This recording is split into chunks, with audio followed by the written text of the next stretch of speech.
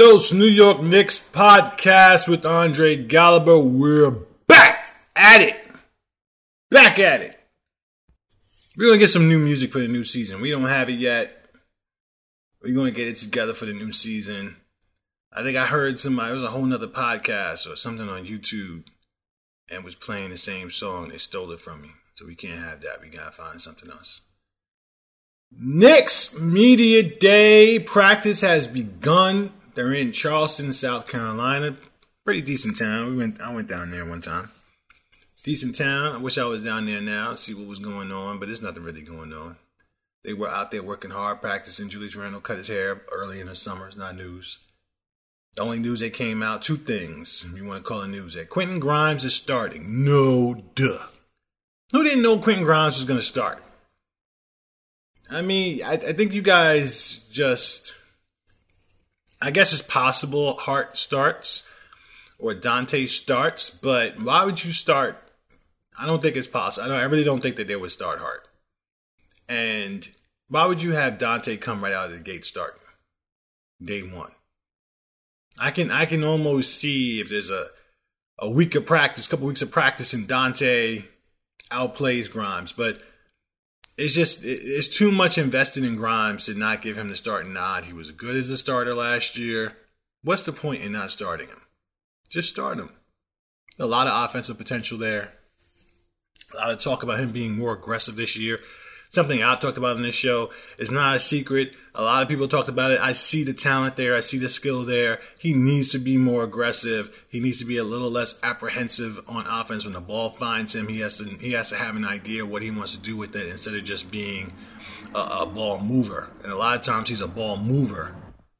And instead of being and reading and reacting when he gets the ball, he's just kind of skittish about it, kind of like hot potato, getting rid of it, trying to get the ball to somebody else. And I understand there's a lot of guys who are looking for shots. I get it. But at the same time, he has a skill set that I don't think most of the other guys have. Even Brunson is not as good attacking the paint as Quentin Grimes can be, because Brunson's not as explosive. He's, obviously he's excellent at what he does, but Quentin is explosive.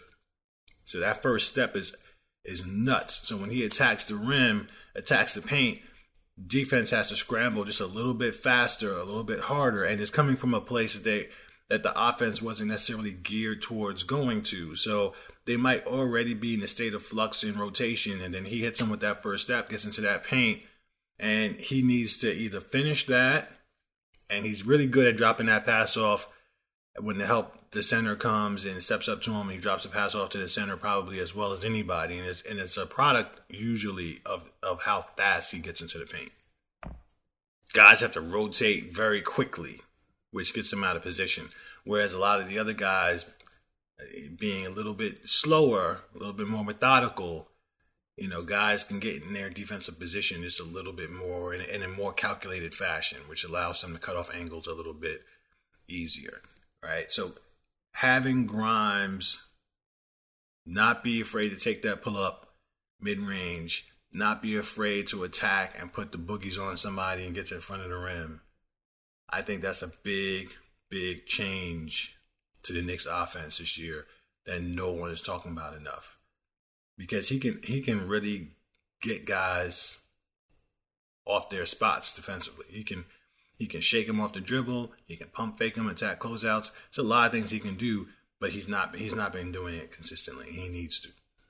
So I think the fact that the Knicks are acknowledging what he needs to do, he's acknowledging what he needs to do, and they have reportedly given him the freedom to do it, that's all good news. That's probably the best news you're going to get out of this camp outside of everyone being healthy. The other news coming out of camp actually surprised me a little bit, although it was an obvious thing between Isaiah Roby and Jericho Sims. You can see the value in Isaiah Roby playing and being able to spread the floor a little bit. But, Jericho Sims earned an opportunity to play. So you knew that was going to kind of be a juggling act there between the two of them. What surprises me, and this was touched on in camp, what surprises me is that they're not having RJ and Hart. Really Hart. They're saying RJ, but I just don't believe. The more you think about it, if there is a perimeter threat on the floor, Josh Hart is going to guard him. So if that perimeter threat is not the power forward, then you shouldn't hesitate to put RJ Barrett on. But if there's a perimeter threat on the floor, which there usually is, it's better to have Hart on that guy, no question. But if that power forward is a threat in and around the paint, I don't know. I think I'd rather have Josh Hart on him. But we can see how RJ does. I think they're gonna play. I think those matchups are going to be played by ear. So I was more comfortable saying Josh Hart would be the backup power forward because I know Josh Hart is the one that's going to get all the rebounds. I know he's the one that's going to be fighting with cats in the paint. Whereas RJ Barrett is probably not going to be that guy. But at the same time, if you have the two of them on the floor at the same time, RJ Barrett is probably going to be a weaker defender on the perimeter than Josh Hart would be. Not probably, he is. But either way, without diving too deep into that, I expected Josh and RJ to be the primary backup fours, not Jericho. Because Jericho hurts the spacing on the team. He's not an offensive threat. And having RJ and Hart on the floor at the same time offensively makes you a pretty dynamic offensive team. And you wouldn't be losing much defensively, especially compared to Obi. Whereas when Obi came into the game last year, transition offense went up. The speed of the game and pace went up. The speed and pace would still go up with Josh Hart and RJ on the front line. Both of those guys like to rebound and go. They both like to run. So it would still be a quick pace. So you wouldn't really be losing much in the second unit with those two guys on the front line. Whereas with Jericho, you're losing something in the half-court offense because he hurts the spacing. And he's not a great offensive rebounder. Right? And he's not great around the basket outside of catching an alley-oop. So I feel like you're hurting yourself on the offense. And defensively, I love Jericho Sims defensively. There's no question about it. I just don't know if he's going to add enough defensively at the backup four to negate what you're losing on offense. And the minutes you give Jericho at backup four are minutes that could be disseminated between Dante, Josh, and RJ, and Grimes, and even Quickly to an extent. Because all of those guys, Quickly with the asterisk, all of those guys can be interchangeable defensively. So they can all play 2 through 4, asterisk to Dante, who wouldn't be playing the 4. But he can be on the floor with Josh and RJ, who can both play the 4, backup 4. Right? So all of those guys could get more minutes if all of them are occupying the minutes at the 4, 3, and 2. They can all get more minutes if it's just limited to those guys at the 2, 3, and 4. Right? But when you throw Jericho Sims in there, you're taking 15 minutes away from those 3, 4 guys. 5 guys, really. Quickly, Grimes, Dante, Hart, and RJ. And you're taking 15 minutes away from those guys who should be on the floor. All of them deserve minutes. And you're giving them to Jericho, and not to say he doesn't deserve minutes, but he's the one guy there who doesn't give you something on both ends of the floor. Asterisk to RJ, who was a little shaky defensive. He's the one guy who doesn't shoot. Simple as that. So I'm not real comfortable with that notion. I think Jericho should be a personnel play. If they have a big backup 4, throw Jericho in there. Foul trouble, throw Jericho in there.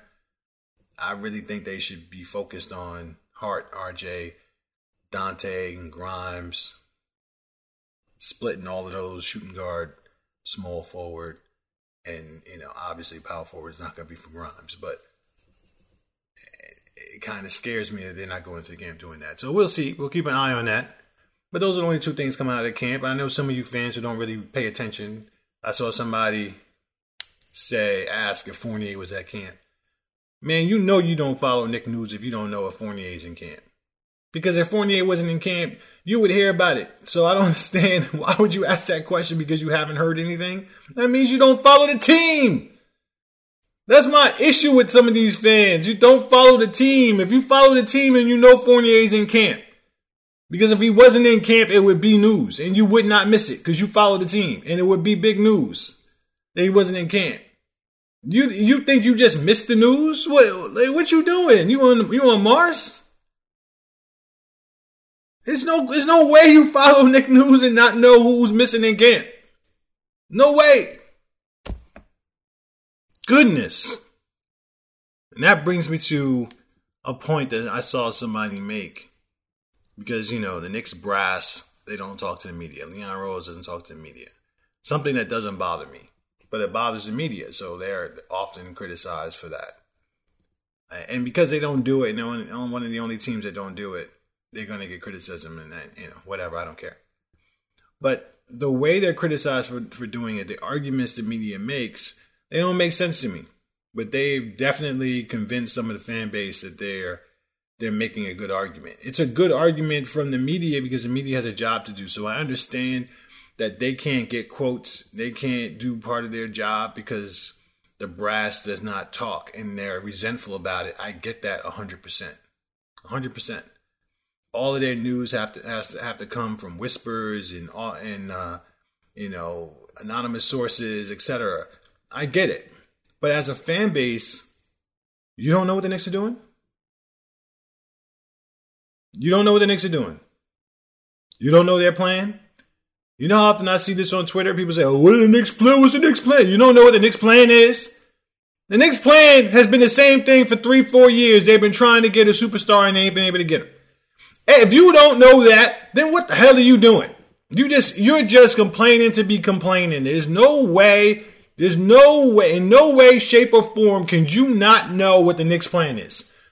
They literally talk about it all the time. You follow any NBA podcast, ESPN, Knick Twitter, anybody, Knick beat writers, they've been telling you for years what the Knick plan is. But they might pretend that they don't know the plan on a day when they want to complain about the Knicks not talking to the media.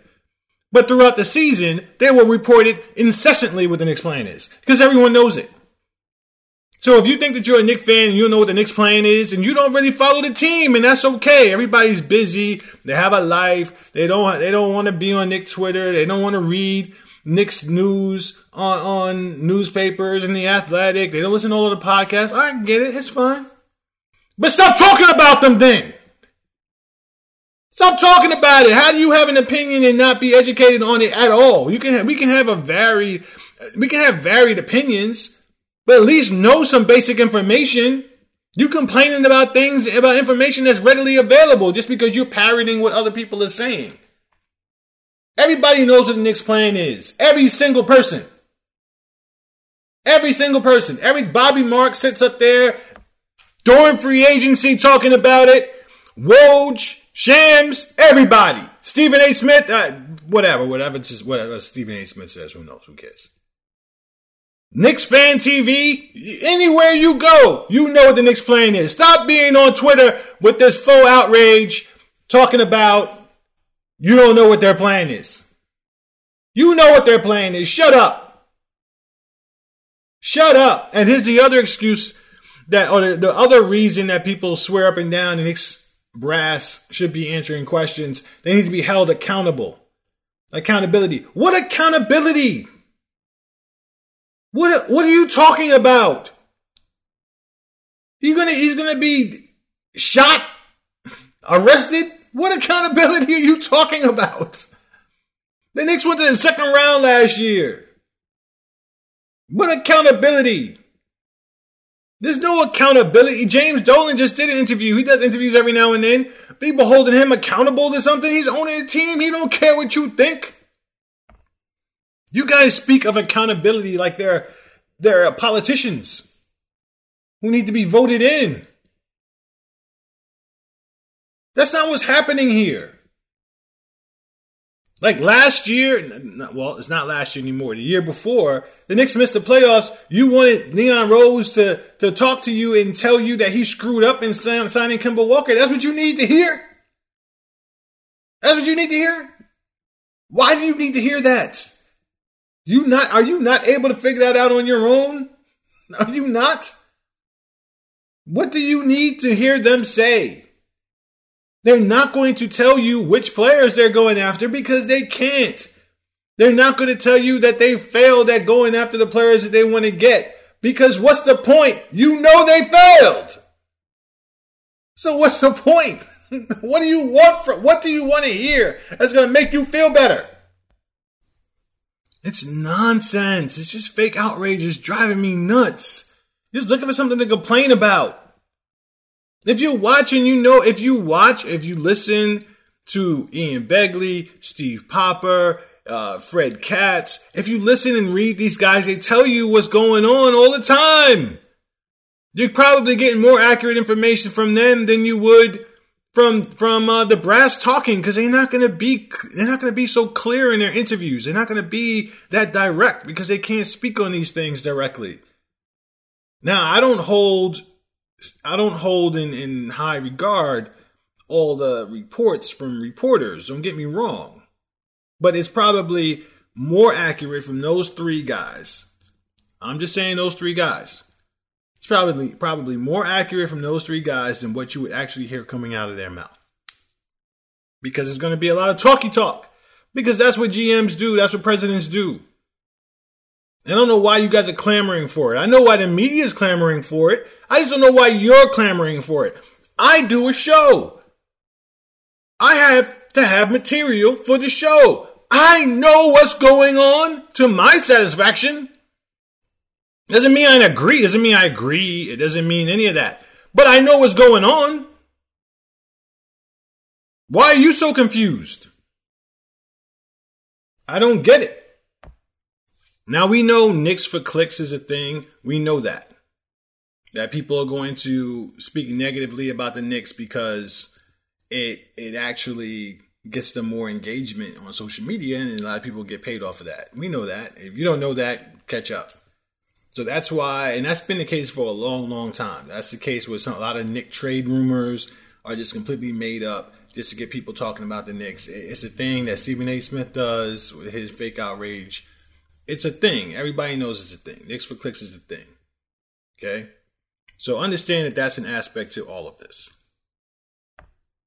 But some of you are just actual Knicks fans who don't follow the team closely enough to actually know what you're talking about. So it's almost like highlight culture when you only know a little bit about a player because you see them in the highlights, but you don't actually watch them and you don't see them for their flaws as well as their strengths, right? So for the Knicks, you watch a game here and there, and then you hear some news here and there, but you don't really follow the team, so you don't have the real perspective. It's almost like I always get upset when I see somebody who's a fan of their team but not the sport, because it's hard to talk about the sport when you're just a fan of your team.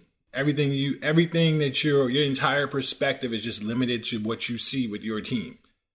And when you watch the entire sport, you kind of have a broader understanding of what's happening, right? It's like when people say, you wouldn't trade R.J. Barrett for Donovan Mitchell. Well, you couldn't just trade R.J. Barrett for Donovan Mitchell. So let's not, R.J. Barrett and a couple draft picks. Yeah, it wasn't just a couple draft picks, and it wasn't just R.J. Barrett. So can we not do this? Because you don't know what you're talking about. So stop it. And I don't understand why everybody's in such a hurry to talk about things they don't know what they're talking about. I don't get it. Is your need for attention that strong? If you want to know what you're talking about, go catch up. And none of that was any more evident than this summer with all of these player transactions. From Beal, Paul, Poole, Damian Lillard, Drew Holiday, KP. All of these guys start getting moved around, and you start seeing Knick fans get antsy, right? And if you're really following Knick news, Knick Twitter, you know there was not a universal feeling on any one of those players I just named. Not any one of them. There was always a large contingent of Knicks fans who did not want that player. Yet, there are people, tons of Knicks fans, that are criticizing the Knicks for not getting those players. I mean, let's go down the line. Let's put an asterisk in Poole because he's probably the most polarizing player on the list, right? Chris Paul. Where is Chris Paul going to play? Where is all the money that you need to trade to get Chris Paul coming from? So he can be the backup point guard. Listen, I like the idea of Chris Paul being the backup point guard.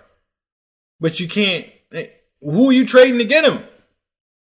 And that's where you want to put that contract money? You want to put it in Chris Paul, who's always hurt in the playoffs, so he can back up Jalen Brunson and maybe play next to him, maybe, and sit Grimes and sit IQ for Chris Paul. That's your plan? I just don't think it's a great one. It's a debatable one at best. KP signed an extension, averaging, I think, around $36 million a year. You want to pay KP $36 million a year? I can create a scenario and talked about a scenario where KP could come off the bench for the team because I don't think he was really a starting center. Now, I could be wrong there because his defensive stats, and I talked about this, his defensive stats last year were better than I thought, but he's nowhere near as good defensively as Mitchell Robinson is, and the Knicks depend greatly on Mitchell Robinson defensively. And we've seen KP for the Knicks and against the Knicks not be much of a defensive force for the teams that we're playing. Now, he's been a great offensive player, or a very, very good offensive player without question, and has a perfect skill set that the Knicks need at, to me, backup center and backup power forward. And small ball 5 when you need some offense. I don't know if I would start him there. And you see the Celtics are probably not going to start him at center. It's still going to be Horford, but he'll play center a good bit. And there's still some questions as to whether or not the Celtics are going to be good with him there, right? After losing Robert Williams in that subsequent deal, right? But KP costs a lot of money. $36 million, I think that's what it is without looking at it. Correct me if I'm wrong, but it's somewhere around there. You're married to him. That's the superstar that you want? Because that's superstar money. That's very close to superstar money. That's the superstar you want, KP? Because you got to pay him like that. Does that make sense? I don't think so. Bradley Beal. I don't know how many Knicks fans wanted Bradley Beal. He makes a lot of money. He was injured a lot. He's not necessarily a great defensive player. He didn't shoot great from 3 last year. He's known as a shooter, but didn't shoot great from 3. Maybe he'll get better, having better talent, more talented players around him. I think he's an excellent offensive player. But is that the guy you wanted? Is that your superstar? You wanted Bradley Beal to be the superstar? Because you get Bradley Beal and you're not getting anybody else. I just don't know. I don't know if that was the right move. Who else we got? Dame Lillard. So you going to play Jalen Brunson and Dame Lillard next to each other? I'm not saying it was terrible. I'm just saying that's your plan. That's how you're going to beat everybody. That's how you're going to win a chip. Maybe it works, but Dame Lillard is how old? You want to go all in on that? That's your plan? It's not like you have Giannis here. That's who you want the Knicks to cash in on? Old Dame Lillard? Now, you can easily criticize me and say, I felt that way about Paul George, but Paul George is a different player than Dame Lillard. Don't tell me who's better. It's about who's a fit. Paul George at 6'8" can play 3 positions. I'm not going to say point guard, even though he does play point guard too. And he can defend those positions as well. A different player, a different skill set, and a perfect one for what the Knicks need. Yes, he's older, but his skill set and size was perfect for what the Knicks need. Whereas Dame might be a better player, but not at the positions the Knicks were going to have to place him in. But yeah, Paul George, who hasn't been traded, I still believe for the right price, Paul George would be a nice 2-year rental for the Knicks. I think that's what it would have been. I don't know if it's feasible. He wants an extension. We're not going to have that conversation right now. But he wasn't traded. And Dame Lillard was. And I don't think it fits the Knicks. Now, Jrue Holiday. Now we're on to something. Because Jrue Holiday can play alongside Jalen Brunson.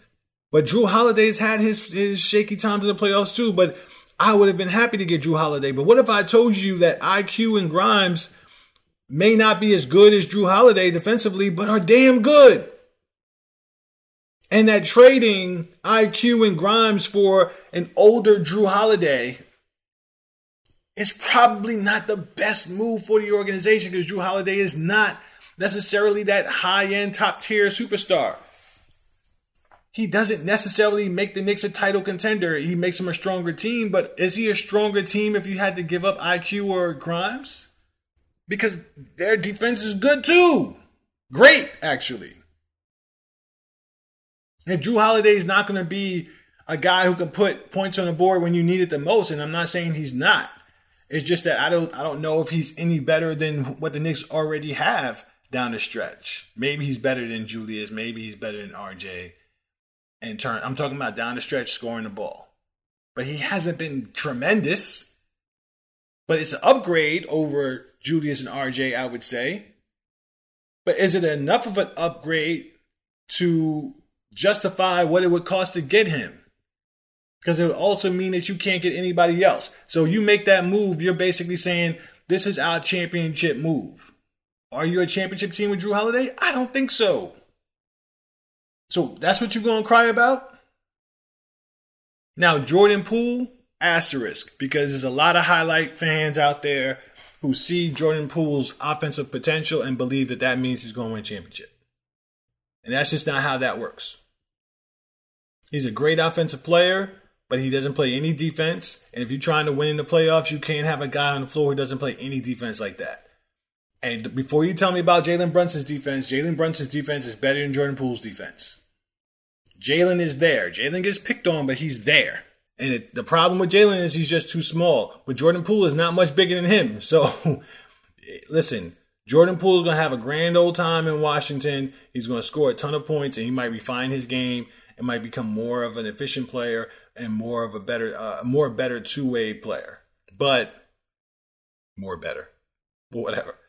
But you saw Golden State was happy to get rid of him because most people around the league think Golden State was crazy to give him all that money. And then as soon as they got a chance, they got rid of him for an aging player. And you could just say that was a bad move. Sure. But think about the move. Think about the decision that front office had to make when they traded Jordan Poole for Chris Paul. Think about what that had to be. That was the best that they could get. The value for Jordan Poole around the league is not nearly as much as you think it is. It's just not. It's just not. So he was not the answer, objectively. Even though y'all can debate how 25 points per game all you want. He was not the answer for the Knicks. He just wasn't. But who is? Of the players who are floating around, who are available, who might become available, people talk about, I don't entertain things like Embiid, because who knows? Giannis is in Milwaukee. He got Dame Lillard. He's not going anywhere. I can't entertain guys who have no intention right now of going anywhere, as far as what's been reported. That right now they're not moving. I'm not going to spend a whole lot of time talking about those dudes. I'll talk about the dudes who were reported to be on the block and reported to be on the move. And the only one that I've heard is still Donovan Mitchell. And as much as I personally like the idea of Donovan Mitchell being on the Knicks, depending on what it costs, I don't know if that makes the Knicks appreciably better. Depending on what it costs. Does it mean no IQ? Does it mean no Grimes? Does it mean, I can stomach losing Dante because Dante hasn't played yet. And again, I don't mean Dante for Donovan. I'm just talking about losing players in the rotation who are contributing to the team. Because in order to win the championship, you got to have contributions, 1 through 8. Guys who can grind, play D, make big shots, make plays. when you gut your roster to get you a Donovan Mitchell, then you become a weaker team because Donovan Mitchell, unlike a Paul George, does not fit exactly what the Knicks need. He's a scorer, but because of his size, he opens up other issues for the Knicks that they might not be able to contend with. All right, he's better defensively than Jalen is, but still too small. And I'm not saying the Knicks shouldn't get him, but I'm just saying it's not a perfect move. So the perfect move is just not out there. So when you complain about the Knicks not making moves, you're complaining about them not getting these guys I just mentioned. And those guys don't turn the tide. I don't know who that player is. Who would be available? Shai Gilgeous. I don't think he's available. So you're not going to get him. You know, the guys who I think who are perfect, Anthony Edwards, he's not going anywhere. Those are the guys who I think are perfect for the Knicks, depending on what you have to give up. But I think those guys are perfect for the Knicks, and it's not going to happen. So the Knicks are who they are, and you can't be mad at them for not swinging and missing on players that aren't going to make them better significantly. You can't. Just be happy with the ride, because you guys are looking at these other teams. I still see people putting Miami ahead of the Knicks. Huh? I'm not saying Miami can't finish better than the Knicks, but why would you think Miami's going to be better than the Knicks? Based on what? They lost two of their most important guys. So why would you think that? Jimmy Butler's walking around with a perm and you over here talking about Miami's going to be better. Why? Miami went all chips on the table for Dame and didn't get him. They lost Gabe Vincent. They lost Strus. And you guys are sitting around acting like that's nothing. Oh, Gabe Vincent is that. Did you not watch the playoffs? Did you miss it? He was very important to their playoff run. And Kyle Lowry did not play most of the season last year. Kyle Lowry's in and out of the lineup. He was very important in their playoff run. But for a regular season run, like what? You put a whole lot of hopes on Tyler Hero to say that Miami's going to be better. They barely made the playoffs last year. And you're already predicting them to be better than the Knicks. Again, I might make the bet. The odds might be long. So I might even bet on Miami. But you have no reason to think that they're going to be better. Like, there's no logical reason to say that the Knicks, who were stronger than they were last year, finished ahead of Miami in the standings, are not going to be better than them in the regular season after getting better in the offseason and Miami got worse. Don't talk to me about the playoffs, because Miami's a playoff team. Great. So we can talk about what Miami's going to do in the playoffs if they make it. But in the regular season, no. With fragile Jimmy Butler, no. Right now, they're in shambles. Okay? You guys still talking about them being better. That's a joke. There are other teams that are better. The Cavs are better. Boston. Listen, I think Boston is without question better. I thought the Jrue Holiday trade was a tremendous trade for them. Yes, they lost Robert Williams. Robert Williams is a big part of what they do defensively, but it was kind of a glut in the front line anyway between Horford, KP, and Robert Williams. You can't play all of them at the same time. You know, I'm a big proponent of not having too much at the same positions, too many talented players at the same positions that they can't actually be on the floor and contribute, because it's kind of pointless. Like that's almost like pointless depth. That's injury depth. It's not functional depth if everyone is healthy. Because if Robert Williams is great defensively, but then you got to pull him out the game because you got to give KP minutes, and then in Horford, Horford took a step back last year. We saw him struggle, but I am a big Horford guy and what he contributes to a team. So if Horford is struggling and you got to pull him and you want to play small and put KP at center, now you got two rotation players who you're paying. I mean, Horford's not making a ton of money anymore, but two rotation players that are important to what you do, who you're not even going to have them on the floor in the last 4 minutes of the game because you want to play Tatum and Brown on the front line and KP at center. You know, with Derek White and Jrue Holiday, which is a potent lineup. But you got two important rotation players sitting on the bench because your five best players are those guys and those who you're going to roll with at the end of the game.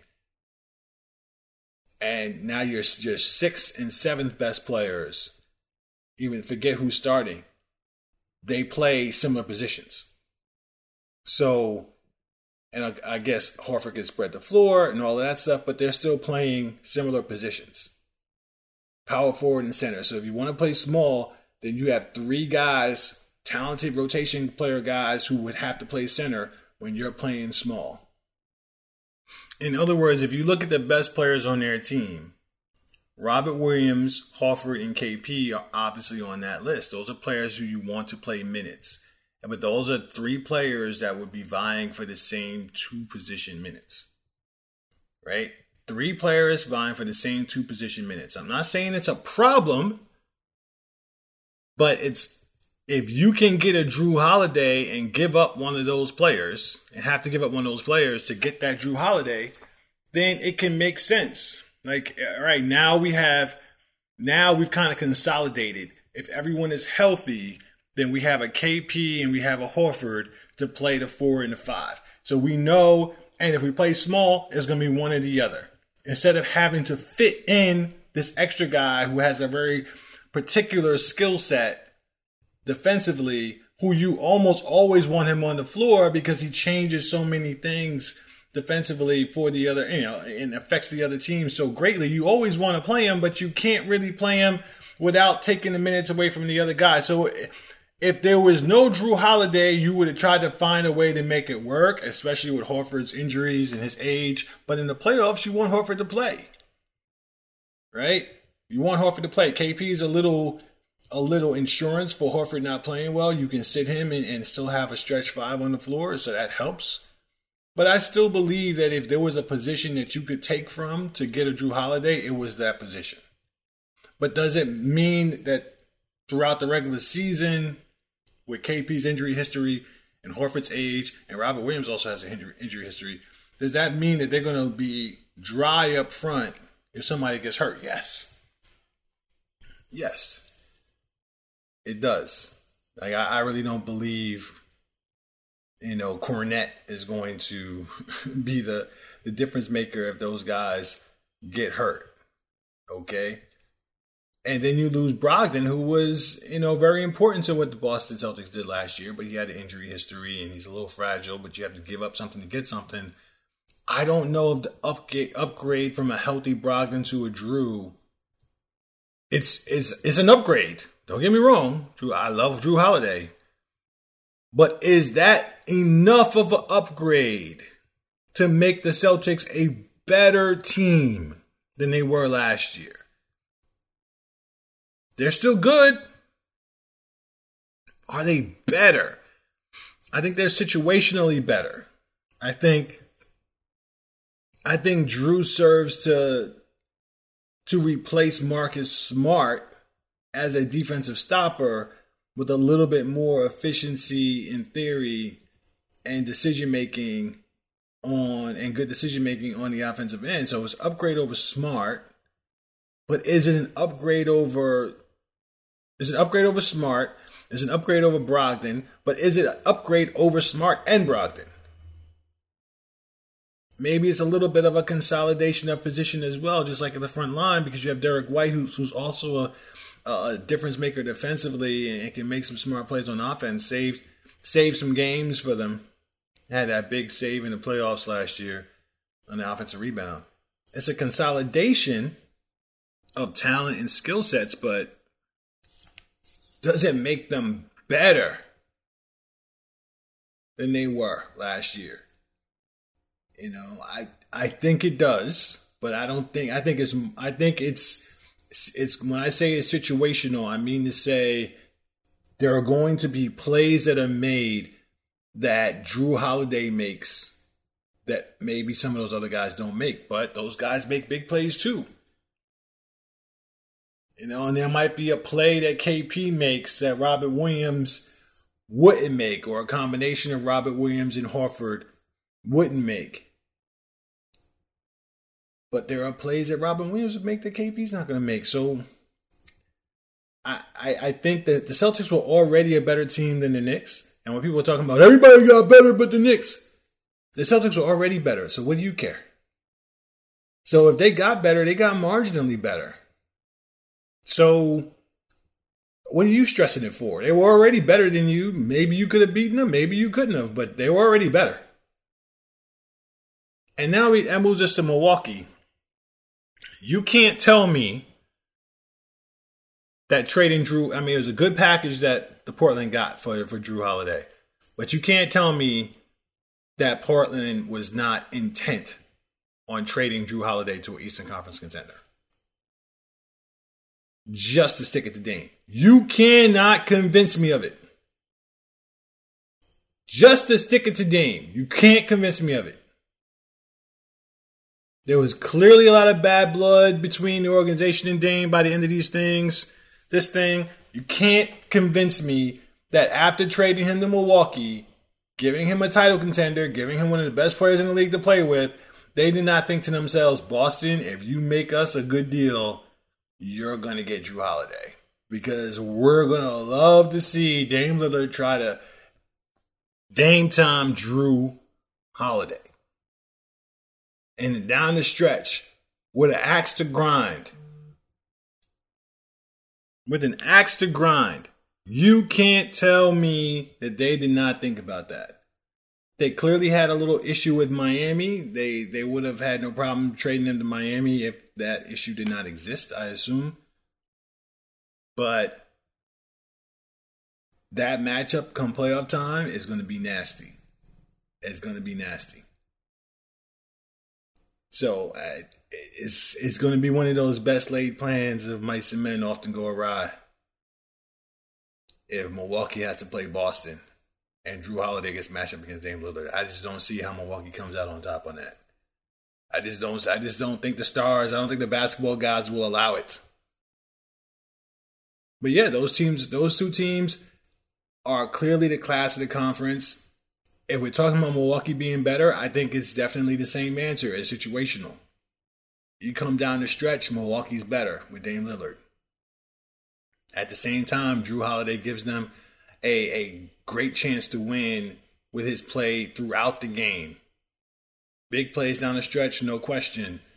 But having Dame Lillard be the force that Dame Lillard is down the stretch of games, that's just hard to overcome. At the same time, Dame Lillard has not had a lot of success in the playoffs. And you could say that's because of the team that's been around him, because he's definitely had his moments where he's done everything he can do.